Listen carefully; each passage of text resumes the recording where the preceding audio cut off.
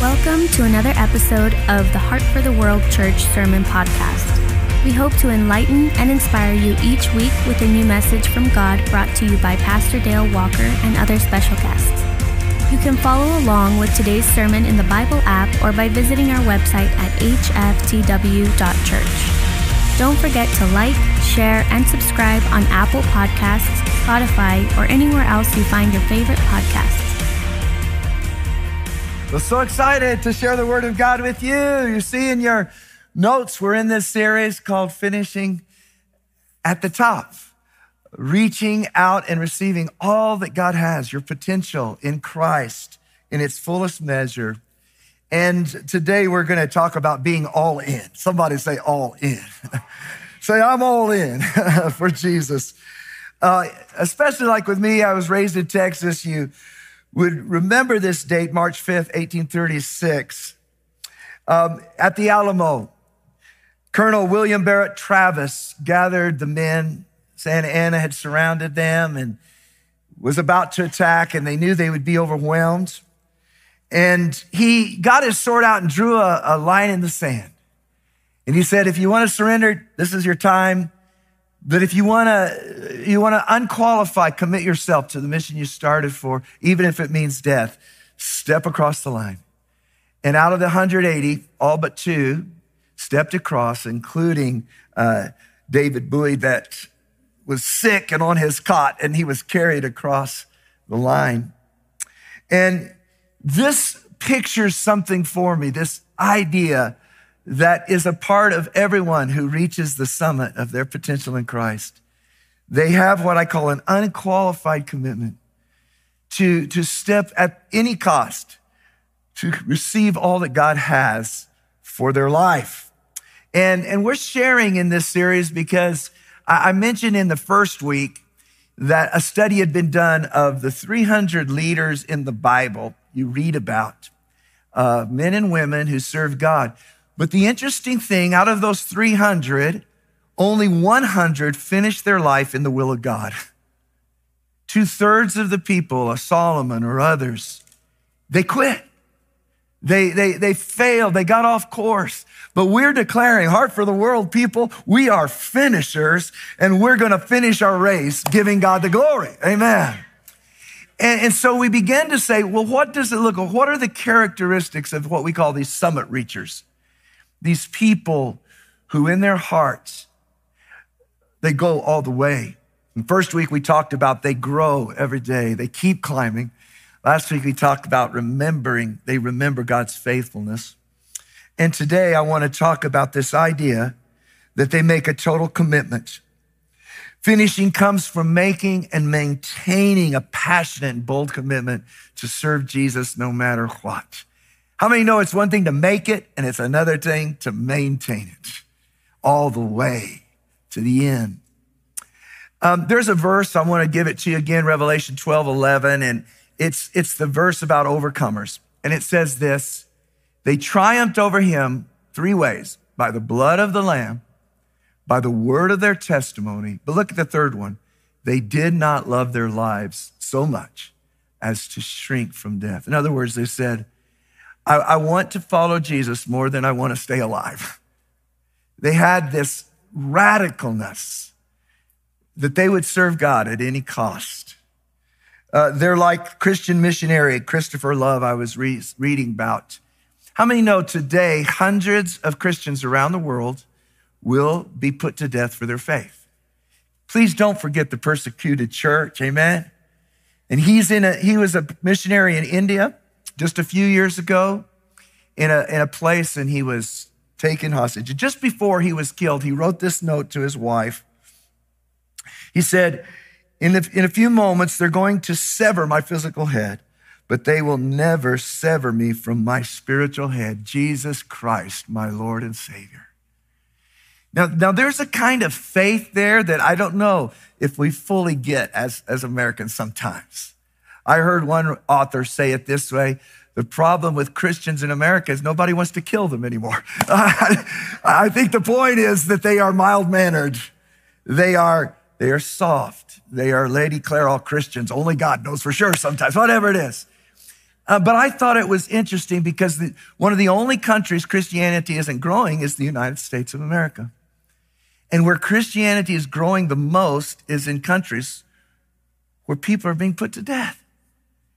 Why? Because there's something about their spirit. They decided, hey, this may cost me my life, but you know what? Jesus is worth it. And I want us to ask God today, God, would you give me that spirit? Would you give me that I'm all in spirit? Not I'm sort of in. On Sunday I'm in, but Monday not in. Thursday in, sometimes Friday. No, not Saturday. Whoa, but on Sunday I'm in. No. Would you be someone who just says, I'm all in? Everybody say all in.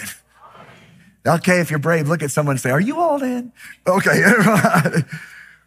This is what I want to say today, because I believe with all of my heart that the most important moments, the defining moments of your life are the moments where you totally commit yourself. Where you say, that's it, I'm betting the farm, I'm in. How many know marriage is that, right? How many know it wouldn't have worked very well if you weren't all in? For some of you, being a Christian for many years, you were sort of hanging out. How many know it's one thing to be around God, it's another thing to be totally with God? And one day you decided, I'm going for it. I'm getting baptized. I'm in. I'm not sort of in. I'm in. I know when we celebrate our 25th anniversary as a church, and I just remember moving to Las Cruces. You see, I was settled there in El Paso, and it was a nice situation at church, and I started coming out to Las Cruces. I remember it was real tempting to think, well, what if we just try this out for a while? And I so clearly remember the Lord saying, no, that'll never work. Unless you're willing to sell everything, move to Las Cruces, say, hey, I'm in, even though there's no people out here, until we moved here, until we just said, we are here for this church we do not yet have. We never saw God move. There is a moment that defines you very regularly as a Christian. Maybe your family starts to get on you about, hey, you're getting too weird. And you got to decide, hey, am I going to back off here? Or am I going to say, here I am, weirdo? What do you know I'm saying? Are you going to cross this line? Whatever that means. Because it's only then that you're going to experience God's power and his faithfulness the way he wants to show it. Look at this verse in Luke 9:23. Jesus is with the crowd. How many know all through the Bible there's the crowd and there's the disciples? How many know the crowd's not going where God is going? The crowd is going one way. Hey, if you're fitting into the crowd, you might check where you're going, because all true Christians swim upstream. If you're going downstream, you might want to ask yourself, which way am I going? And Jesus would always do this. He would say, hey, I know some of you are checking me out, but do you want to be really in? And then he would say something like this. He said to the crowd, if any of you wants to be my follower, you must give up your own way, take up your cross daily. Somebody say daily. And follow me. Now, I think the people looked at him like, whoa, like, he was giving him a rat sandwich or something. I don't know. Because to us, a cross is a nice, pretty little thing you wear around your neck. To them, the cross represented him saying, would you take up an instrument of terrible torture and carry it with you wherever you go? Because Jesus taught us, if you really want a great life, you've got to give up your whole life. If you want the privileges of God, you give up your rights. If you want God's dream for your life, you'll never get it till you give up your dream. If you want to get all that God has, it comes when you give all that you are. When you have nothing, you will have everything. And it causes people still to this day, do I want that? I sometimes share this funny little story about a pig and a hen. And Miss Hen noticed that this poor widow lady, Miss Amy, she was widow, she didn't have enough to eat. And so she went and talked to Mr. Pig. And she said, Mr. Pig, we really need to do something nice for Miss Amy. She's hungry, her kids need stuff. I think we should give her some ham and eggs. And Mr. Pig says, yeah. And then he says, wait a second. He says, for you, that's an offering. For me, that's total commitment. How many know when God speaks to you, he says in Romans 12:1, present your bodies as a living sacrifice. And don't be conformed to this world. Because this is your reasonable service. He's saying, this is the only intelligent way to live. Present your whole body. God, no more rights. I just have my responsibilities. You have it all. And it becomes the joy. The Bible says Jesus is the pearl of great price. You got to sell everything, but then you get the pearl that buys you more than everything. Amen. And so this was the kind of faith that someone I want to talk to you about today had. His name was Caleb. In fact, I'm going to talk to you today about having the Caleb anointing. and Caleb, and we'll get to this scripture, but before I mention it, Caleb, back in Numbers 13 and 14, you might want to read this on your own sometime. But he was one of these 12 spies that was sent by Moses in the Old Testament to spy out the promised land. You remember the children of Israel had come out of Egypt. They crossed the Red Sea. They walked across this wilderness. And the reason they did is God promised them, I have a promised land for you. I have a place for you, for your children. It's a land flowing with milk and honey. It's your destiny. It's your greatest gift. They got to the shore of the Jordan River where this land was, and they sent in these spies to check it out. And these 12 spies went in, and they came back. And sure enough, they had grapes as big as baseballs, and they were saying, this is an amazing place. It's everything. But there are these giants. And 10 of the 12 began to say, we could never defeat those giants. In fact, they said, we are like grasshoppers. How many know some people who have a grasshopper mentality, right? We will just be crushed. And all of them said, until this guy Caleb, he stands up, and the Bible says that Caleb had a different spirit. Somebody say different spirit. He said, wait. We are well able to overcome. Because God is on our side. And what he has promised, he has taken away the defenses of those giants. Let's go. We will conquer. This is our moment. And all of the people that were listening said, boo, Caleb, boo. We can't do it.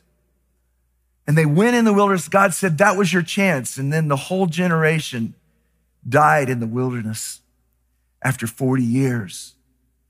Except Caleb and Joshua. Because he believed God, God kept him alive. And they cross the Jordan after 40 years. They take down Jericho. They go to the place where Caleb's inheritance is. This huge mountain. And this is where I want to read to you from Joshua 14:6. Then the children of Judah came to Joshua in Gilgal, and Caleb, the son of Jephunneh, the Kenizzite, said to him, you know the word which the Lord said to Moses, the man of God, concerning you and me in Kadesh Barnea, which is the promised land. I was 40 years old when Moses, the servant of the Lord, sent me from Kadesh Barnea to spy out the land, and I brought back word to him as it was in my heart. How many know there's the word in your heart and there's the word in your head? There's the word in your heart and there's the word in the circumstances. He said, I listened to the word in my heart. Nevertheless, my brethren who went up with me made the heart of the people melt, but I wholly followed. Somebody say wholly followed the Lord my God. So Moses swore on that day saying, surely the land where your foot has trodden shall be your inheritance and your children's forever, because you have what? Wholly followed the Lord my God. I want you to see this. How many know we can't do anything about our ancestors? You got what you got, but we can do everything about our descendants. If we take the mountain, our children and our grandchildren are going to have the promises of God. Now, behold, the Lord has kept me alive, as he said, these 45 years, ever since the Lord spoke the word to Moses while Israel wandered in the wilderness. Now here I am this day, 85 years old. Yet I am as strong as the day on that day that Moses sent me. Just as my strength was then, so now is my strength for war, both for going out, for coming in. Now, therefore, give me this mountain. And I just love this picture. Can you see this 85-year-old guy? I don't think he has any teeth. And he's like down there, and he's just like, look, he said, give me my mountain. Don't you love that faith? I'll take on those dudes. Give me this mountain of which the Lord spoke in that day. For you heard in that day how the Anakim were there, and the cities were great and fortified. It may be that the Lord will be with me, and I shall be able to drive them out, as the Lord said. And Joshua blessed him and gave him Hebron to Caleb, the son of Jephunneh, as an inheritance.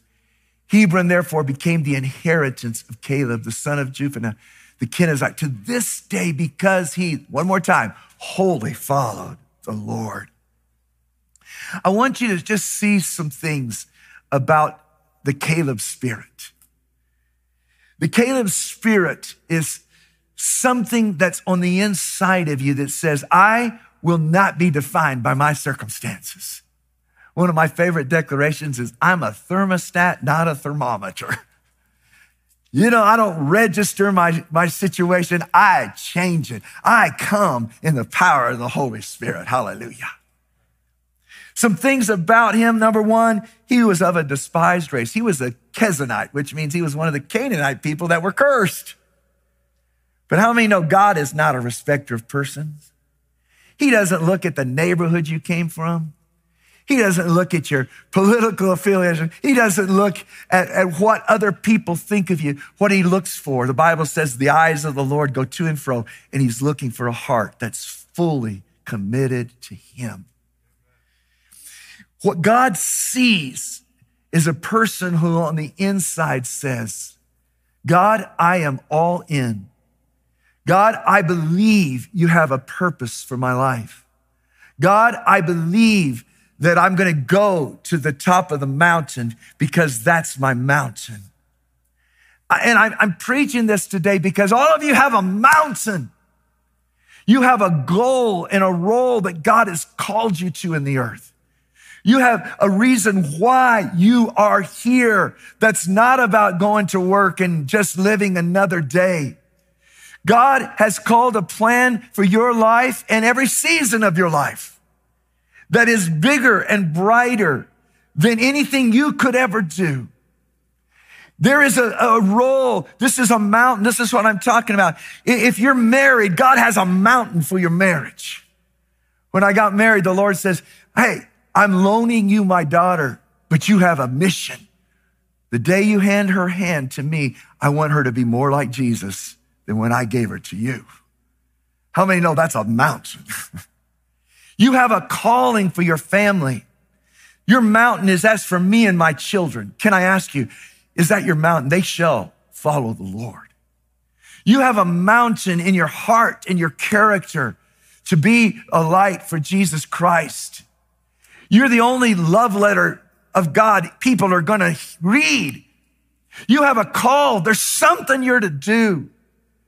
You're to be a part, I hope, of this mission that we call taking spiritual seekers and turning them into passionate followers of Jesus who change the world. You're called to do things that are going to mean that people go to heaven instead of hell. You're called into an assignment. I don't know what it is. You know, it's maybe in the business world to bring the name of Jesus honor and fame. You may be in the world of education. You got a mountain. You're going to say, these children are going to learn to read in Jesus' name. You may have a mountain in the medical field. You may have a mountain in the legal field. You may have a mountain just in your family. Your family, somebody's family here is a mission field for Jesus Christ. And you have to hear this. If you don't claim your mountain, nobody else will. And it begins with this. God, I will be of a different spirit. I will claim the call. I love a testimony that was recently shared by Pat Stoll. This precious lady was one of our grandparent club. And she just was telling us her story. And she said, she came from a very painful background. When her husband left her and divorced her as a young mom, she said her life just fell apart. She went into alcohol. She became an alcoholic. She lost everything. And she struggled with work because she had a learning disability. She couldn't seem to make it. And then one day, someone told her about Jesus. And she received Jesus. And all of a sudden, she knew she could be someone. She knew that she was going to give her kids a life that she had never had. And she said, God, I am going to be yours. And she became clean and sober. She went to AA. She got free. Then her second husband, she led him to Jesus. Hallelujah. And then even though she struggled, she's working in cafeteria. God blessed her. She said she became the manager of the cafeteria. She retired as an incredibly successful lady. She began to serve the Lord, and her household are serving God today. She began to say, those ladies on the street, you see them. I was one of them, and I will spend the rest of my life telling them that there is a God. They don't have to be defeated. They can be healed and live a life for God in Jesus' name. That's called a different spirit. I'm not going to accept the spirit that I grew up in. I'm not going to accept the spirit of this world right now that says life is hopeless. I'm going to believe and be a different kind of person. And secondly, he was not only of this kind of despised race, but he was too old. Anybody here ever say, I'm too old?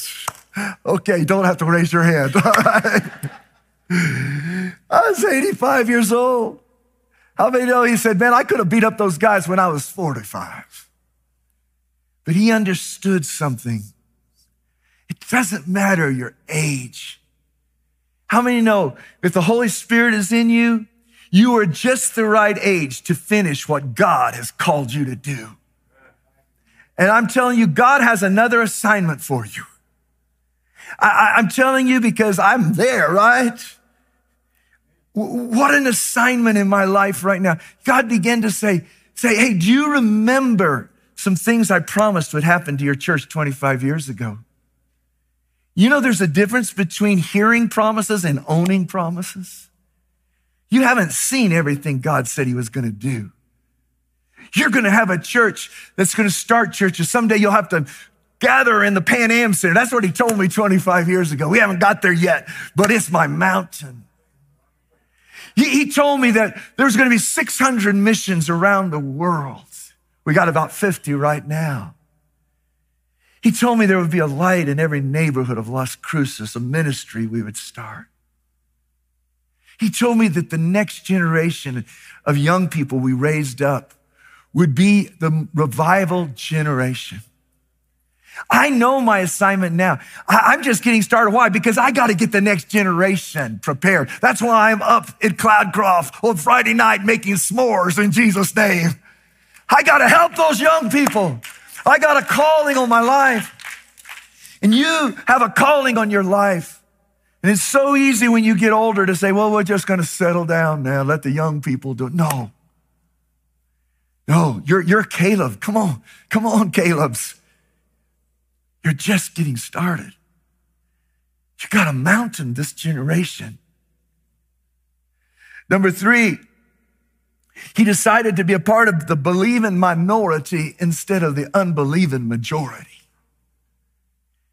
Most people you will meet in your life will never dare to believe God for something greater than just help me make it through the night. But there is a handful of crazy faith, radical Jesus people who every day say, I am going to lay claim to the promises of God. And they stand out in history. They always do. They're always that one in the natural realm. They're the Roger Bannister who said, nobody can run a mile under 4 minutes. I'll be the first ones. They're the Rosa Parks says, we're not supposed to sit this place of the bus. I'll sit on this place of the bus. I am not going to be defined by what everyone else is doing. I am a person of mission. I'm a person of faith.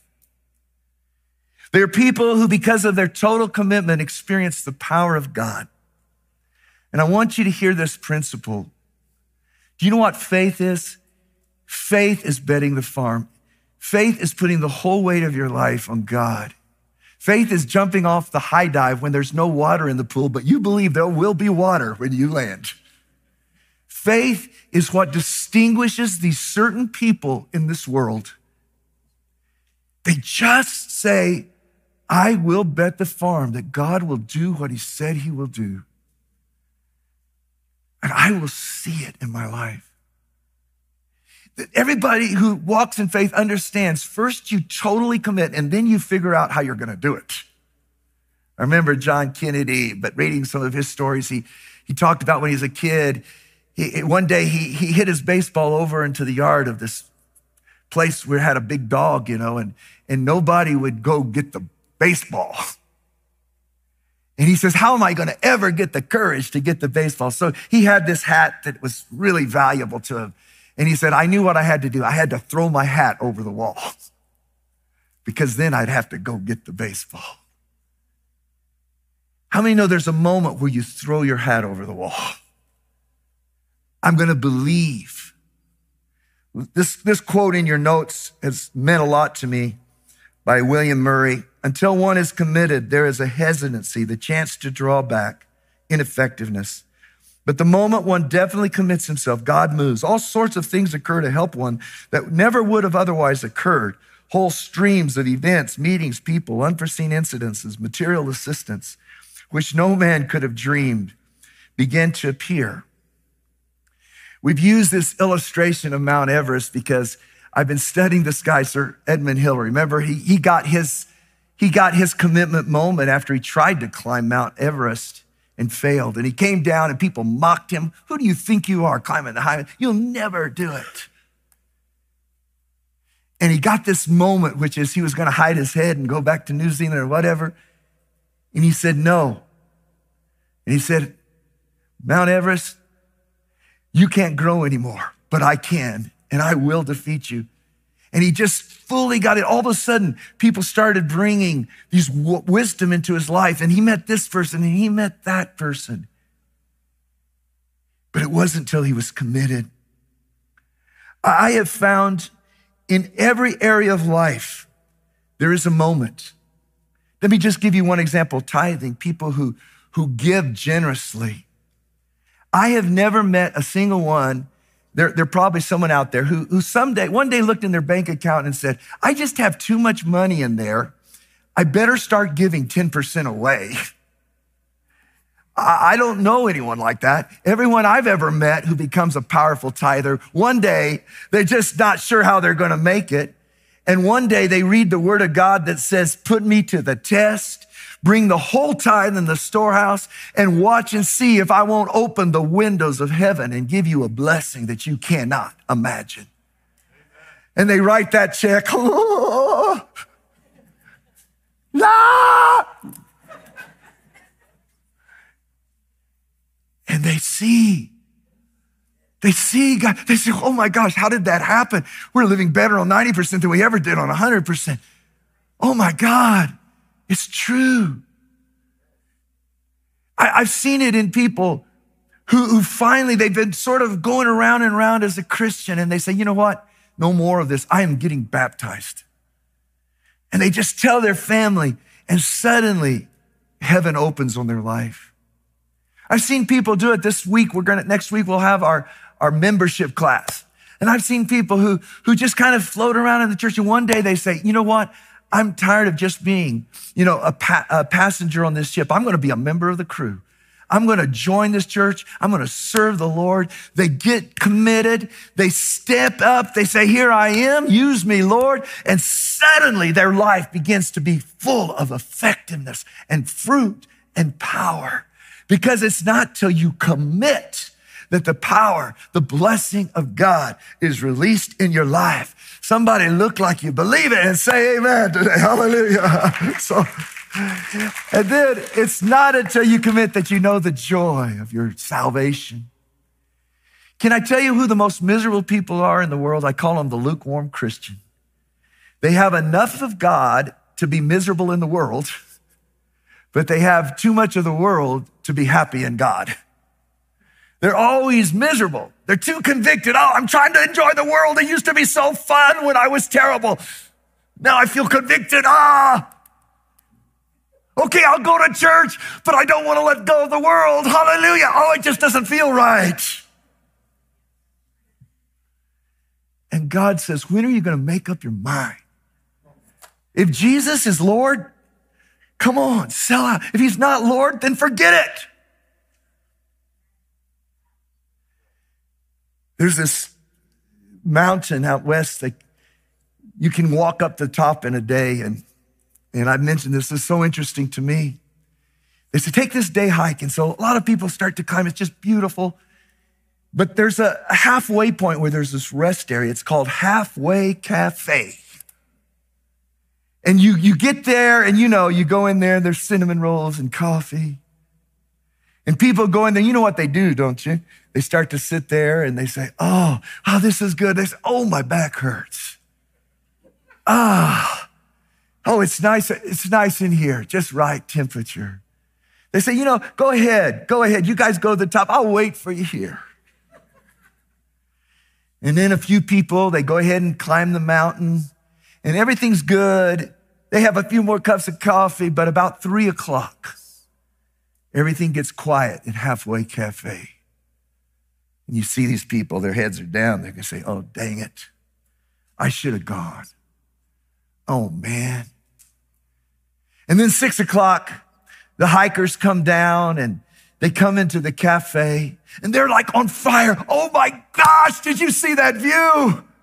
Oh my goodness, that was incredible. We did it. And they see the others there. Let's go home.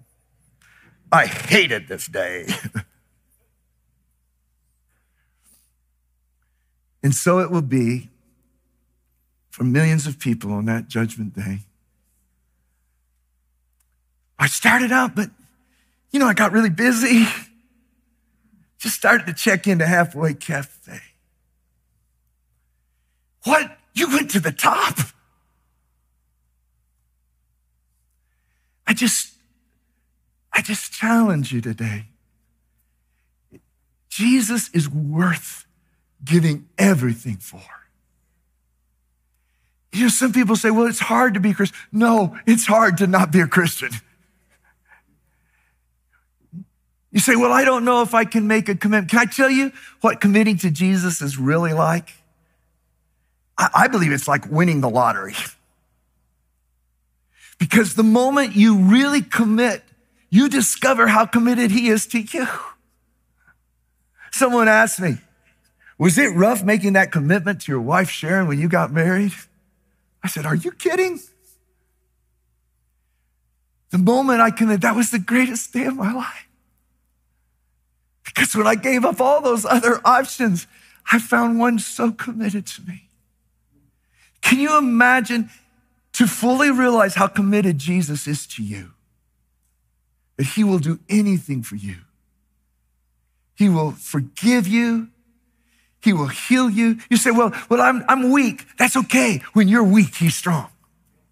Well, I got a lot of addictions and temptation. Hey, he will keep you from falling. And he will present you before his throne with grace.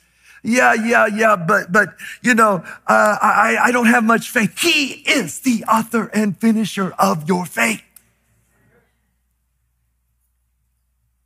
Once he's there, he commits to you. He fills you. You become what you never thought you could be, a new creation in Jesus Christ. Living for him is the greatest thing. Can somebody say, thank you, Jesus, for your salvation. You have saved me, and it was worth it all. So how do you do it? Number one, just decide to grow a faith, to believe that God is who he says he is. If you look at Caleb, the difference between Caleb and all the others is they looked at God in light of their problems. Caleb looked at his problems in light of God. Those other spies said, we're so small. They judged their potential by how strong they were. And Caleb judged his potential by how great God was. I'm telling you, it's all about your perspective. I love to tell people, quit telling God how big your problems are. Start telling your problems how big your God is. You know, you can get so intimidated. You can say, oh, but it's hard and I don't have enough money and I have this problem. Wait a second, you forgot who he is. He is faithful. He is awesome. Can I tell you where faith comes from? It comes from focus. Hebrews 12, 1 and 2 says, lay aside every weight, every sin, and fix your eyes on Jesus. The law of focus, this is a tremendous law. Listen to this. What you put in front of you always gets bigger, and what you put behind you always gets smaller. If you put in front of you your problems and you start talking about those problems all the time, guess what? They're going to be overwhelming. Have you ever got up in the morning and said, oh, my back feels a little bad. Oh, it's a terrible day. How am I going to get through the day? Oh. Versus if you get in the morning and you say, forget that. God, you're so good. Oh God, you're the light of the world. You're the hope of my life. Oh God, oh, they that wait on the Lord shall renew their strength. Hallelujah. The problems start to go into the back mirror. And pretty soon you say, oh, I see the mountain of the Lord. Can I tell you something about Caleb? So much of your focus has to do with your declaration. If you see these other 10 spies, what happened? In the wilderness, they begin to complain. They begin to talk about, oh, I hate this manna. Life is so hard. I want you to hear this verse from James 3. It says, look, what you say with your tongue, life and death is in the power of your tongue. He says, here's how this works. You can't, out of your same mouth, have blessing and cursing. You can't have salt water and sweet water out of the same tap. Once you start to have the cursing, you poison the sweet. And I say this because this week I had to repent because I started to notice a spirit of complaining. Oh, so hard. Oh, those people are such, And guess what happened? My God started to shrink and my giants started to get bigger. God showed me, you cannot have sweet water and salt water. Which are you going to have? Are you going to declare a good report? Or are you going to declare the report as you see it in this world?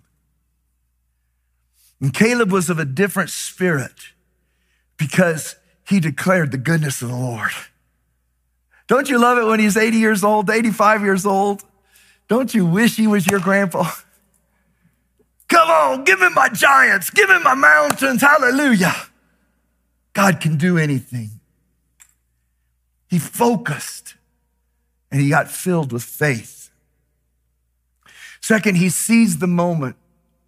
And I just want you to hear this because when these 12 spies were together, God gave them a divine moment to go possess the land. And all but Caleb and Joshua said no. I have a feeling that they said, well, maybe later. But later didn't come. There's these moments you have in life. Charles Spurgeon, the great evangelist, said that the sin that will take more people to hell than any sin is the sin of procrastination. Well, someday I'll receive God, just not today. Someday, when it's a little more convenient, I'll give my life. But someday doesn't come.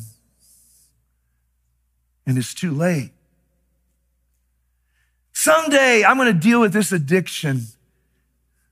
Someday we're going to go to love after marriage. We're going to start building a godly. Someday I'm going to get in the Word.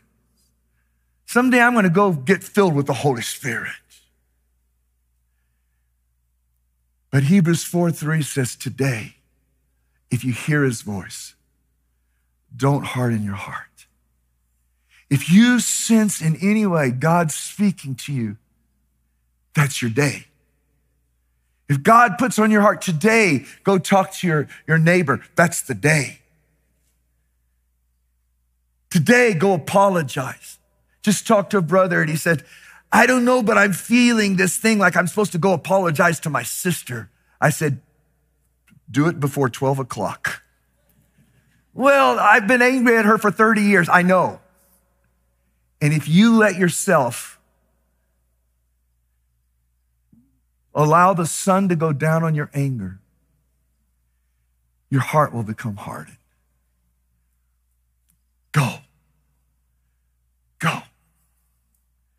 Many of us are in a hard place because there were so many moments we had and we said, tomorrow, later. But it's not too late. Today there will be something. Can I tell you, every day he draws a line. That's why he says, take up your cross. How often? Daily. Every day there's another line. And you just ask God, what am I supposed to commit to today? He'll tell you. And I dare you, if you take that step, you'll find the next step. And you will end up on your mountain someday. Thirdly, take extreme ownership. And I just love this idea of ownership. Because it's so easy to say, well, I got an excuse. Well, it wasn't the right time. And I can't. And so many people, like I say, they hear the promises, but they don't own them. They hear what God can do, but they don't say, I take that. Heard back in the day, this Chief Crowfoot, he was making a deal with the government, and the government said, if you let us have this land, we'll give you a lifelong pass on the railroad. He said, awesome, okay. And he got this lifelong pass to ride the railroad, and he made a little necklace, and he wore it around his neck his whole life. And you know what? He never once rode on a train. How many know people who have the promises of God, but they have never once taken a step beyond what they could do by themselves? They believed it was possible for somebody else, but they never owned it. They never said, this is my life. This is what is mine from God. And this is what my life will be. They owned the fire, and I said it this way. Everything about getting to the top, it's about a passion, and it's about, I have a greater desire for God than I do for the world. But everything in the world is there to steal that's why the Bible says, don't love the world. The things in this world, the flesh, the world, it's going to steal your passion for God. And if you lose your fire, you'll lose your future.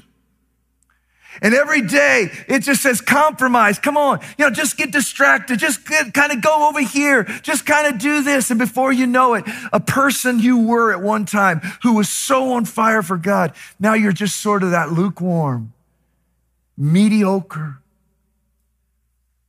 Can I challenge you? Don't say, well, maybe someday the fire. No, own the fire. Thank God you're in church today. How many know you're around some hot people? You're around some fire. You're starting to warm up. I don't know. You may have gone from 100 to 200 degrees Fahrenheit. I just need to get you to 212.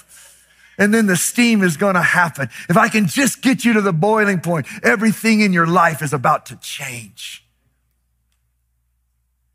If you would do this one thing, get in the presence of God. Never be an onlooker. Someone told me there's three kinds of people. There's those who see the fire.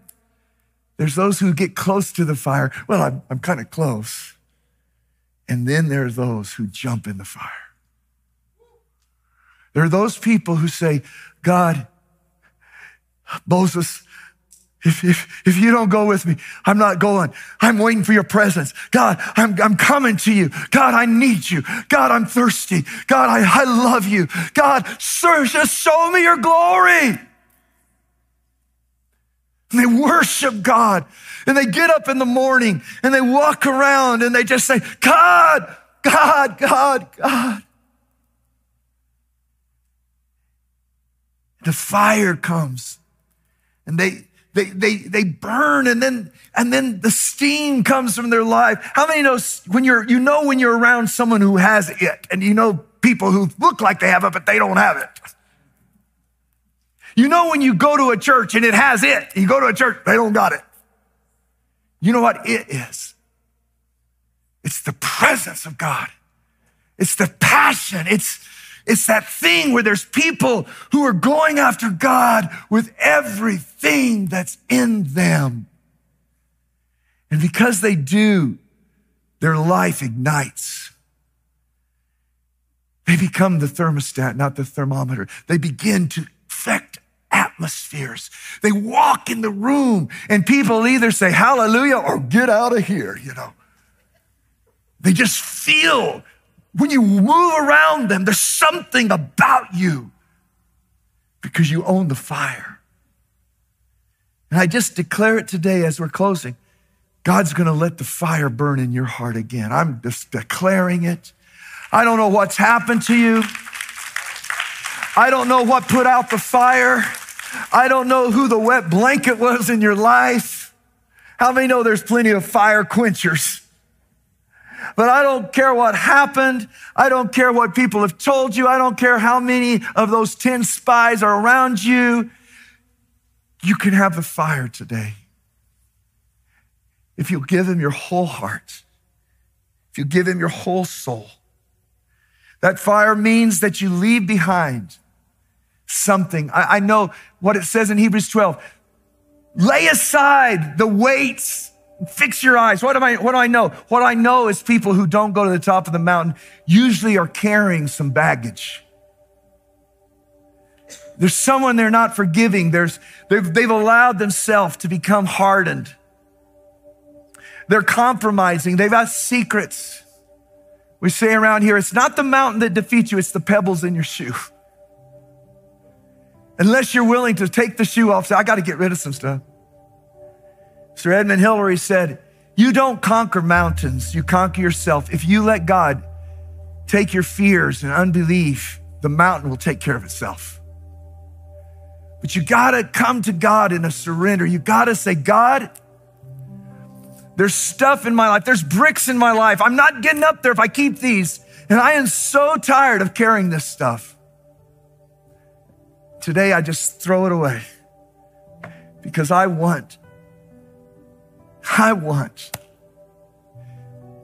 to claim the goals and the roles and the possible dream that you have for my life, the amazing future for my kids. I want to change the legacy of my children. I want to see God's glory in my city. Let's pray. Would you stand with me? Today, I believe whoever you are, if you're not a believer, if you're a new Christian, or if you've been following Jesus for 50 years, Jesus is drawing a line in the sand today. He's saying, today,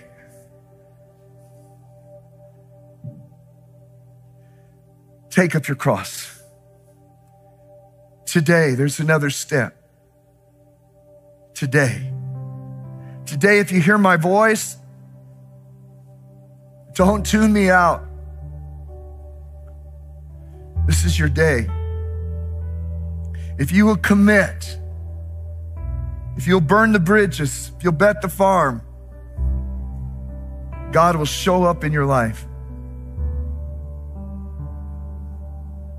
He'll do more than you ever dreamed. Just ask him, Lord, what are you asking me? What's my step today? For someone, it's just to claim Jesus as the Lord and Savior. I know God's been around your life, but he's not the center of your life. And today you're saying, hey, I'm ready to stop playing games. Jesus is worthy of my life. And I'm willing to accept his forgiveness. And you may feel something right now in your heart. That's the Holy Spirit. It's knocking on your door. Because this is your moment. And if you'll say yes to God, God, I give you my future. I give you my sin. I give you my options, my choices. Come and be the manager, the director of my life. The Bible says if you believe in your heart that God raised Jesus from the dead, and you with your mouth say, Jesus be Lord, be in charge, you will be saved. God will come into your life. And just right now, with every head bowed and eye closed, I wonder if there's people here today who by just raising your hand would say, God, I'm taking that step right now in Jesus' name, and I'm willing to pray right now and pray that prayer. I'm going to lead you in a prayer just a second. But if you feel that that's where you're at, would you just raise your hand right now and say, that's me. Yes, yes, yes. I see that hand. I see that hand. I see that hand. I see that hand. I see that hand. I see that hand. Could we all just pray this prayer? And if you see me, I'm just putting both hands up. I'm saying, I surrender, God. Just pray with me. Lord Jesus, I believe you're the Son of God, that you came to earth, you died on the cross, and you rose again. And I believe that you are who you say you are, the one who is Lord and who can change my life. And I invite you in. Forgive my sins. Forgive me for pushing you away. And I put you first. Take the center of my life. I will follow you all the days of my life, for better, for worse, for richer, for poor, sickness and in health. I will live for you. I receive your grace in Jesus' name. And I tell you that prayed that, you are forgiven of your sins. Your name is written in heaven. You are a born again child of God. Hallelujah. Thank you, Lord.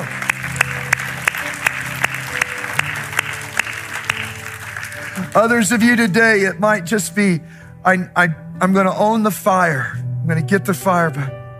I'm going to get baptized. I'm going to join the ministry. I'm going to serve God. I'm going to go to Lamb if it may be somebody. I'm going to do something different in my life. I'm going to offer my talents to God. I'm going to change how I do my business. I'm going to change how I'm living for my retirement years. And I'm going to put God more first. Whatever it is, just tell him, Lord, I say yes. And I take that step to commit all to you. I'm yours, Lord. Thank you, Father. Hallelujah. Just feel the Holy Spirit really powerful in this room right now. Just feel the fire of God.